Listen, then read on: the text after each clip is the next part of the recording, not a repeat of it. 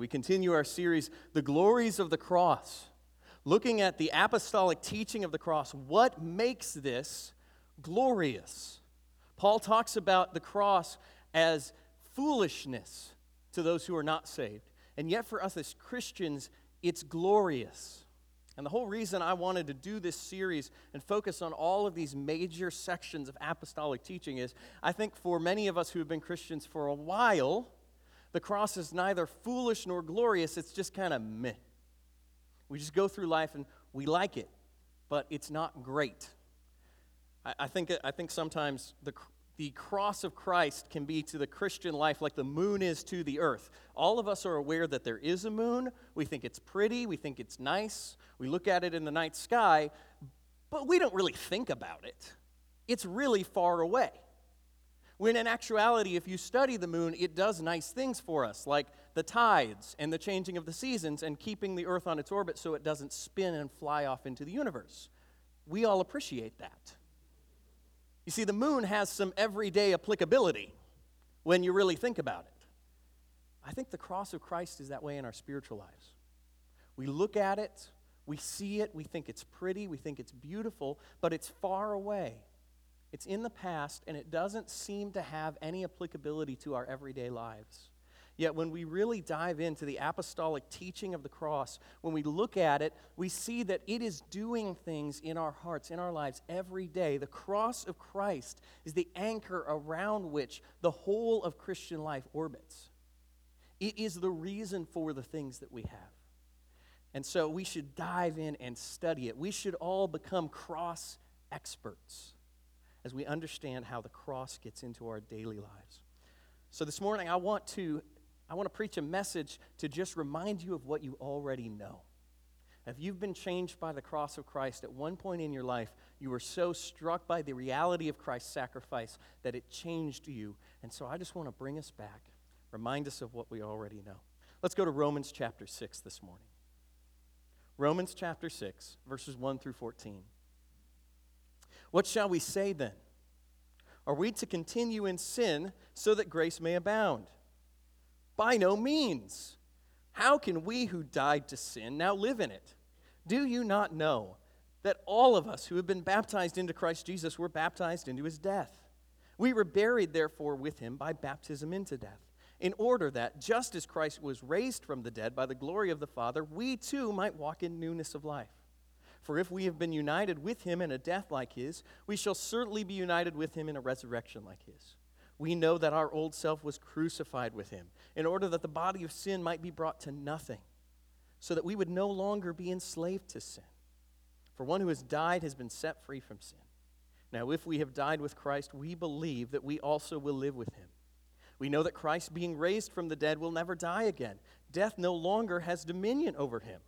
For the death he died to sin, once for all. But the life he lives to God. So you also must consider yourselves dead to sin, but alive to God in Christ Jesus. Let not sin, therefore, reign in your mortal body, to make you obey its passions.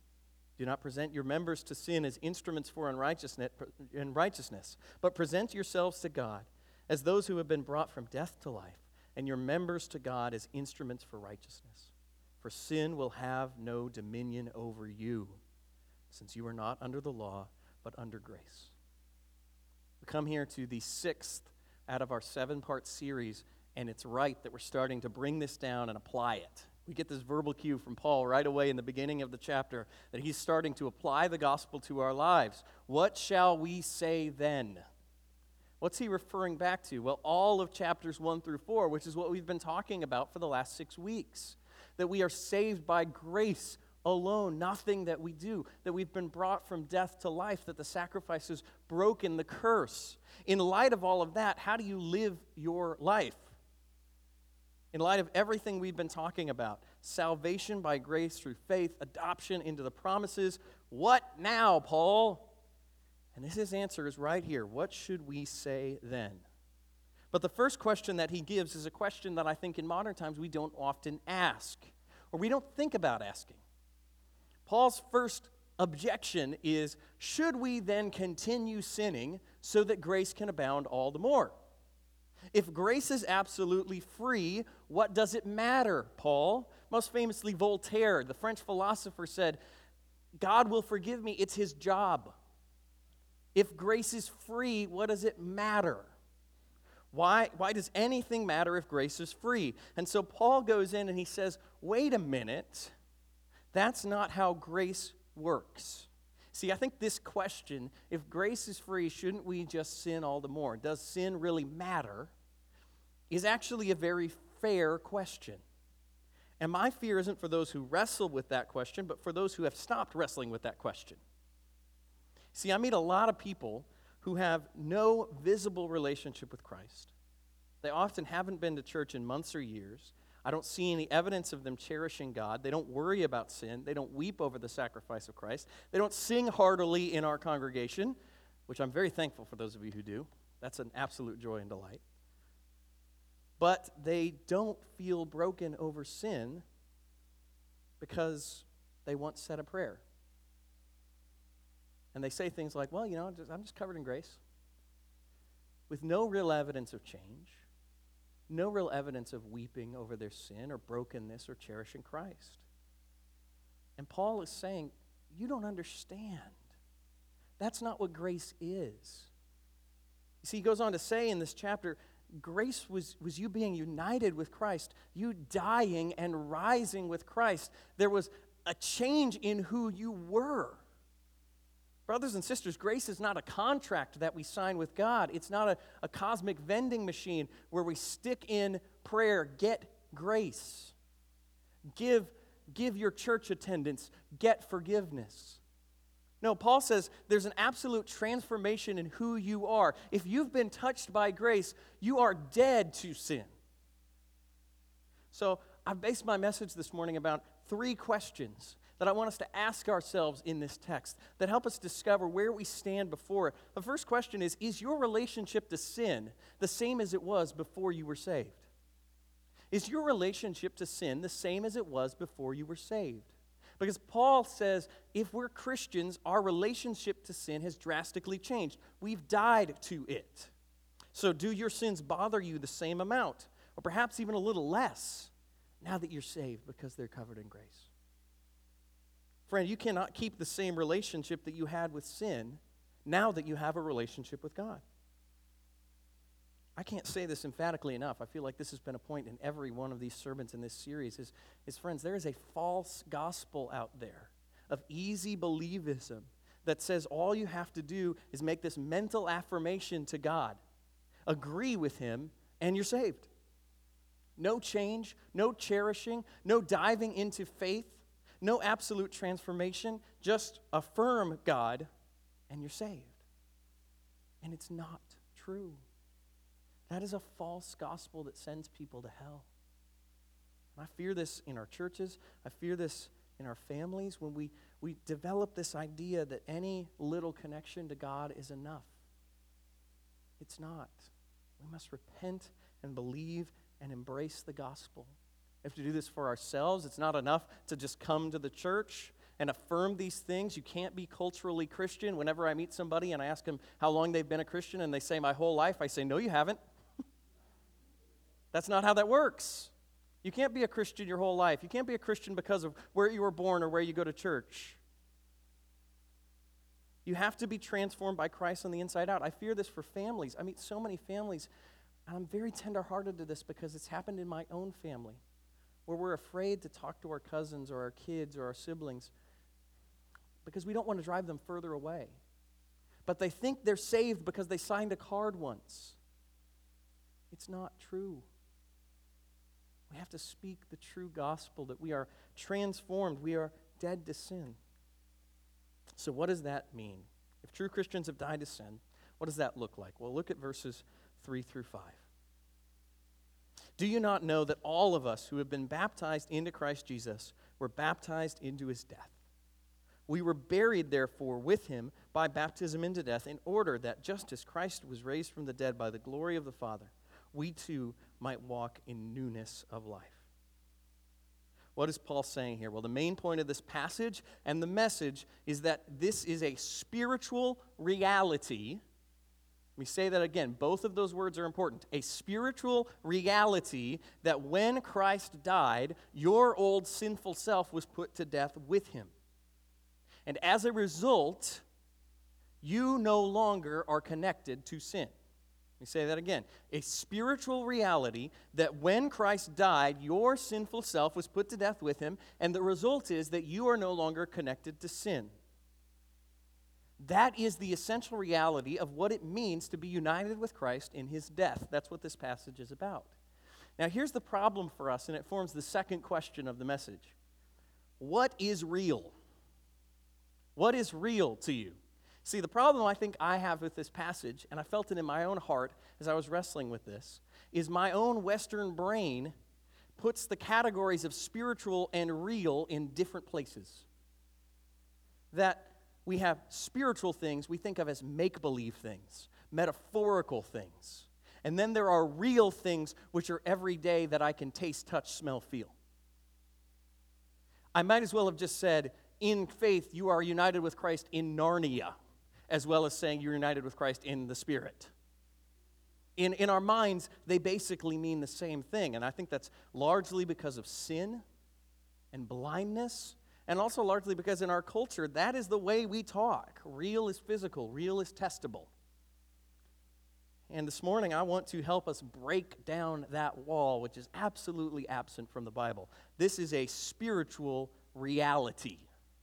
It is real. It is absolutely real because that which is before the eyes of God is more real than anything you see. So Paul isn't talking about a metaphor or a word picture or an example. His language and ours both have perfectly good ways to represent that. No, he says, you have died with Christ and are now seated with Christ on high. This is something that has really, truly happened. It's just not physical. And here's why this is such a problem for us. We think the only real things are physical things. Here's the big problem with that in the Christian faith. People don't rise from the dead based solely on the rules of the physical world, and we saw somebody rise from the dead. So we got a problem. The resurrection of Christ in and of itself reveals that there is another greater realm of reality that we have to deal with. And Paul is saying that it is the facts of that reality that free you from sin in this life. So there is another world, a world of spirituality that is the key to us understanding how we walk in the Spirit. So that's why the second question this morning is, what do you think is real? Verse 3. Do you not know that all of us who have been baptized into Christ Jesus were baptized into his death? This spiritual reality that changes you. So here's the reality. When you were baptized, and not the magical act of baptism, it's not a sacrament. Remember 1 Peter, baptism saves you not as a removal of dirt from the body, not a physical washing, but as an appeal to a clear conscience. So when you were spiritually baptized, which is represented by your physical baptism, your body spiritually was joined to Christ's death. You were actually joined, really joined, not physically joined. And so a real spiritual death and a real spiritual resurrection take place. Why is that important? Verse 5. For if we have been united with him in a death like his, we shall surely be united with him in a resurrection like his. See, our spiritual union with Christ is the necessary precursor to becoming a new creation in Christ, a new resurrection in Christ. And this, friends, is really good news. If you are in Christ, you are not simply a washed-up person. You are not a cleaned-up person. No, you are a new person. And I want you to hear that this morning if you are the kind of person who's walking around with past shame. This is good news for you. I know some of you in here are very ashamed of past sins. And it is easy to want to run away and not open yourselves up too much and not let people know, not let people see you inside because you know some of the things you've done and said and what people would think if they saw them. I want you to know this morning, you are really, truly separated from those sins. that person died with Christ. Before God, you no longer bear any of the shame of that sin. You're not cleaned up. It's not even really a second chance. No, it's new creation. You were raised to walk in newness of life. That you with the addiction, that you who had to sleep around in college to prove himself, that you who has to act tougher and smarter than everybody else to feel secure, that you isn't you. Because in Christ, we are not just offered cleaned up lives, we are offered new life. We are raised with Christ. But the reality isn't just to free us from past guilt and shame. It absolutely is for that.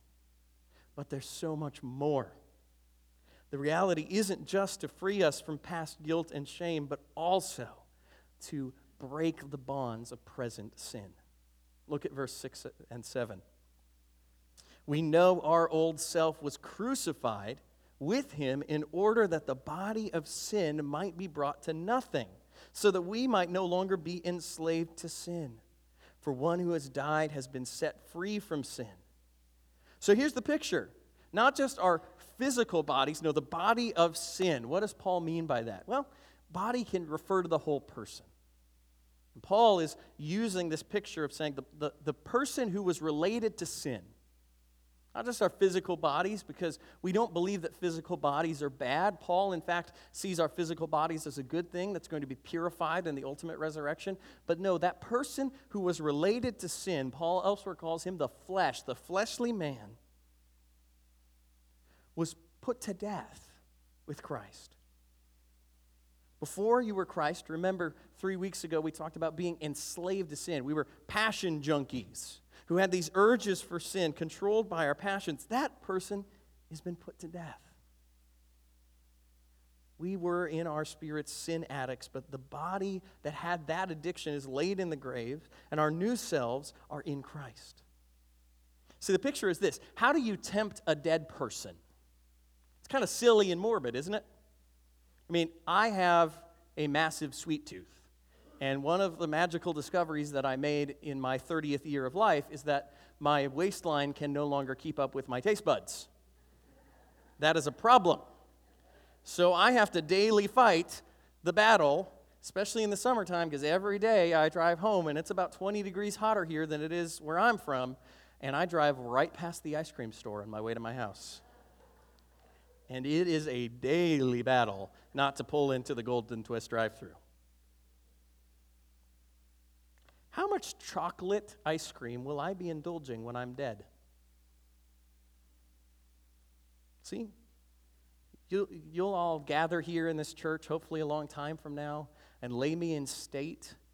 I won't be popping out for a cookie. That temptation will have no power over me anymore. I'll have no urge because I will be dead to that. How many debt collectors, how much money do they get out of dead guys? That's the perfect way to get out of your loans. You can't collect on it. They're not stressed out about it anymore. And that's the picture that Paul gives of our relationship to sin. The you that had that craving has died. There's no bearing on the situation anymore. So sin can't have you because the you that sin had no longer lives. Your old self died, and now sin, he says in the end of the passage, cannot have you, cannot have dominion over you. It's a contradiction of realities for sin to be ruling in your life because the sinful you is dead. Really spiritually dead. But even more than that, he goes on to say we are raised with Christ. See, this is the picture not only that our sinful self is dead, but now there is a righteous person that has been raised because we are united to Christ. Verse 5, for if we have been united in a death like his, we shall certainly be united with him in a resurrection like his. We know that our old self was crucified with him in order that the body of sin might be brought to nothing, so we would no longer be enslaved. For one who has died from sin One who has died has been set free from sin. Verse 8, now if we have died with Christ, we will also live with him. We know that Christ has been raised from the dead and will never die again. Death no longer has dominion over him.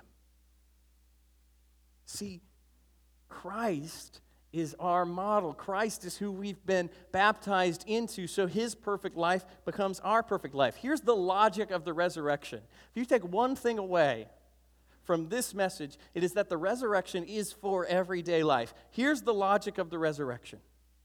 If the power of sin is shown in death, right? That's 1 Corinthians 15. The power of sin is shown in that it works death.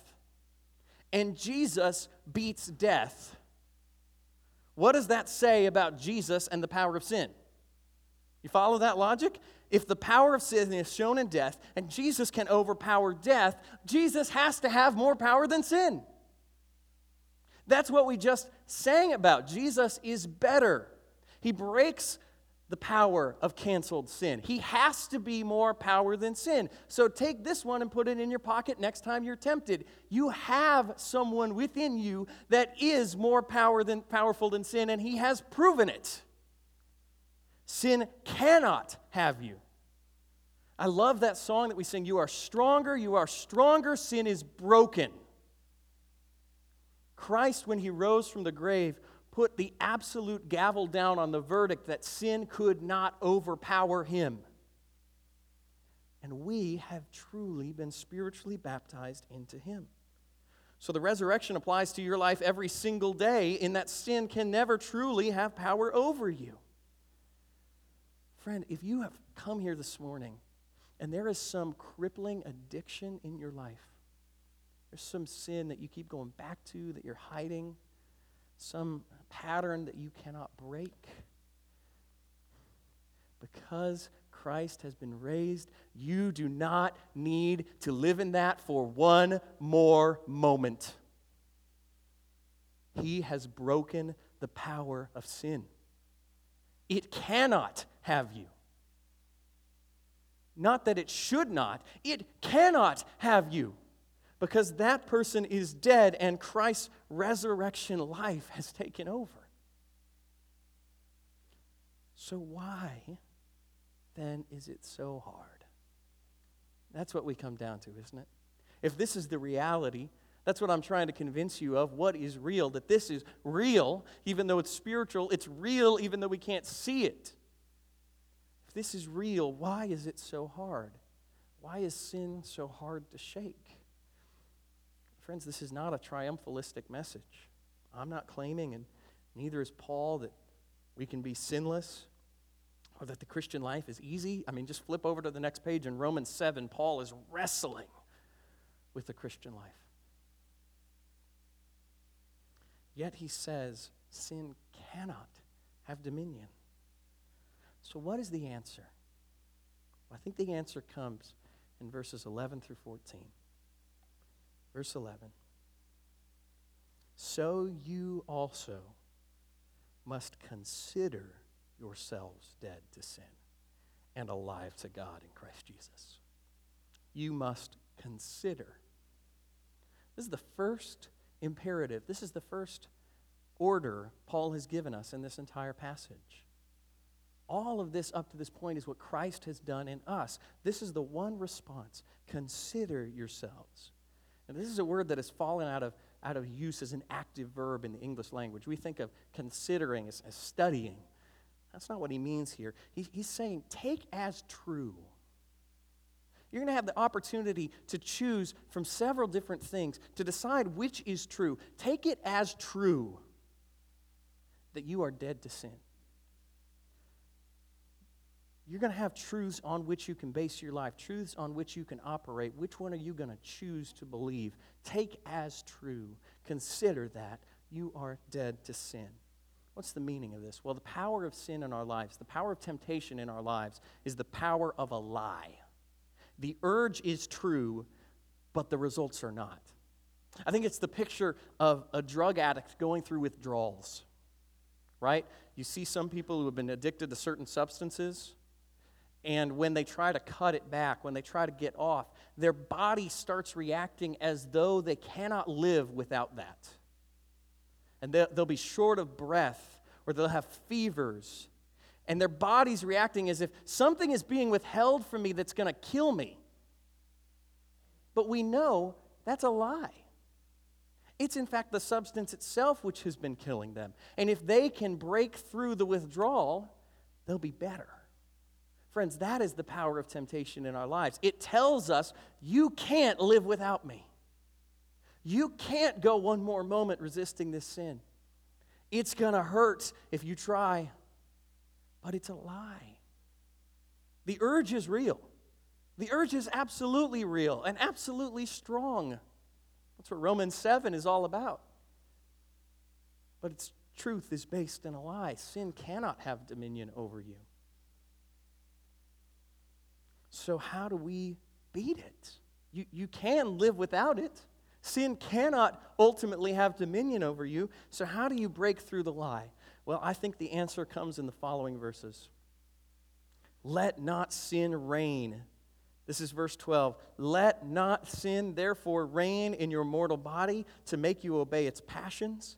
Do not present your members to sin as instruments for unrighteousness, but present yourselves to God as those who have been brought from death to life, and your members to God as instruments for righteousness. For sin will have no dominion over you, since you are not under law, but under grace. So how do we do it? Well, we start to believe this. But our third question this morning is, will you fight? Will you fight for that? Will you fight for this belief? Because Paul says, take it as true that you are dead to sin. And how do you do that? Well, don't let sin reign. Fight back. We have to get to a place of hating sin, saying, no, I won't let sin take me anymore. I don't have to live like this. We have to fight to believe in that truth, that Jesus is better. I love that chorus. Jesus is better. Make my heart believe. Not work a lot harder. No, make my heart believe that He is better than this thing that I want. He is better than the good life. He is better than my anger. He is better. Make my heart believe. We have to fight to believe this truth. Don't let sin reign. It wants to convince you that it's in control, and it can't be. So how do we do that? Well, we hit it with truth. We hit it with these truths that we've sung about this morning, that we are dead to sin and alive to God. Friends, this is the fight of faith. The world calls faith a flighty sentimentality that we like God. It feels nice to have Him as a crutch. But no, this is the fight of faith. This is the fight that Christ fought for us. That we want to believe that because Christ has beaten death, sin can have no power. It's connecting the dots, pulling back the veil, seeing what is really going on when we are tempted. Friends, this is why we need the Bible. It is the sword of truth. We need truth to fight for faith, to see what God has done, to know what is really real. John Piper writes, the sword of the Spirit is that which knocks the sugar coating off of the temptation to sin. I love that image, that sin comes and it looks tasty. It looks sweet. Of course, this illustration appeals to me especially because it's a sugar coating. And we have to take truth and say, no, that's not what's really going on. I know a greater reality. I know what's really there. Friends, this is also why our daily devotions, our daily scripture reading and praying and singing and hearing the word is so important. Not because it makes us closer to God. Jesus does that. That's what we've been talking about for the last 6 weeks. But what it does is it tunes us in. It gives us eyes to see this reality. And it's really hard in the moment of temptation to make up for a week of not even looking at Christ. And yet that gives us constantly retuned eyes to see this is what's really going on. This is what's really going on behind the veil. Spiritually, I am dead to sin and alive in Christ.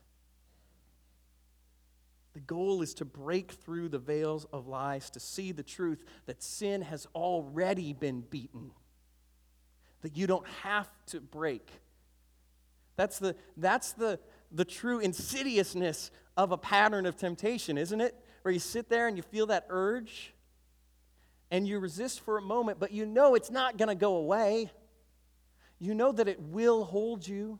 Maybe it's anger, and you know, okay, so I didn't yell at that person, but that's going to bug me for the rest of the day. It's going to get me. I'm going to be bitter. We've been down this path 1,000 times before. There's no way to avoid this. Those are all lies of sin. That it has already been broken. The tomb is empty. And if Jesus beat death, he has to beat sin because death is showing the power of sin. So we have to claim that truth. But not only is this language of war used, don't let sin reign, but also this language of worship. Don't offer yourself to sin. Verse 13, don't present your members to sin as instruments for unrighteousness. The idea of offering language. We're all very familiar with that in the Old Testament, that they would come offer something on the altar. And we can't talk about it a lot this morning, but the idea wasn't that ancient pagans just ran around worshiping any rock, tree, and stump because they were weird. They wanted something. You worship the fertility god when you want to have kids. You worship the god of crops when you need your crops to grow. The idea was to get something you need. Sin does the same thing. What will you offer me so that I can give you this pleasure? What will you offer me so that you can get out of this pain? And Paul says, let's cut that whole thing off. Offer yourself to God. Give yourself to Him. Start there. He is the true giver of all good things. Don't offer yourself to unrighteousness. I'm going to show my own era a little bit here, but I grew up on Audio Adrenaline. They had a great song. You can't beat 90s music, man. They had a great song called This Day, and the chorus line was, I want to say this prayer before my feet can hit the ground. I give this day to you. Every single day, I give this day to you. The Christian life is not only one of resisting sin. No, it's the active life of submitting ourselves to God. Why? Because Christ has done so. The life he lives to God, Paul says right here. So we are baptized into his death and into his resurrection. Friends, this is not works righteousness. This is living in the reality of what we already are. Right? You might have heard something like this from your dad when you were little. Go out with your friends, go out to a movie or whatever. And my dad would say, act like an Eben. What do you mean? Well, act in such a way that is consistent with who you already are. Me cutting up the movies doesn't make me not an Eben. That was fixed long before. But I can live in such a way that is consistent with that reality. Friends, let's live as what we are.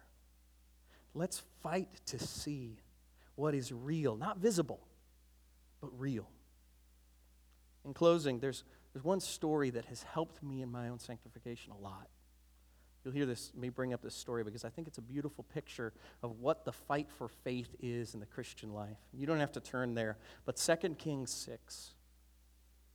Elisha the prophet has really angered the enemies of God, as prophets are often wont to do. And the king of Syria comes and surrounds the prophet's house with an entire army. He's really ticked. And he's coming with a whole army. He surrounds this house. It's just Elisha and one servant surrounded by chariots. I mean, not only does this guy want to kill Elijah, he wants to do it in grand fashion and just show what he thinks of that. And the servant does what anybody in their right mind would do. He freaks out. It's two guys with walking sticks surrounded by an army with chariots. And Elisha prays this prayer. He says, God, open his eyes. And he sees that the mountains are filled with angels protecting them. So my question for you in that story is, which vision was real? Which vision was real? The empty hills or the full hills? the disaster or the protection? Friends, in the Christian life, we are constantly asked that question. Every time you are tempted to sin, this is the question that your heart is being asked. Which is real? Is this desire right in the moment? Is that real? Is that true to who I am? Is that what God has called me to and made me? Or is there something better? Is there a reality that I have to see? Friends, let's fight to see what we really are. Let's pray together. Father, give us new eyes. Give us new eyes to see the glories of the cross that has brought us into newness of life, that has set us free, that has broken the chains of sin. We need to see it. It's too easy to see our sin. It's too easy to see our shame. It's too easy to see temptation. Father, I pray by your Spirit this morning that you would break the power of canceled sin in the lives of some here who've been trapped in patterns that they feel they cannot overcome. That you would show them the newness of life that they already walk in. You've purchased this all by your Son. It's in his name we pray and praise and sing. In Jesus' name, amen.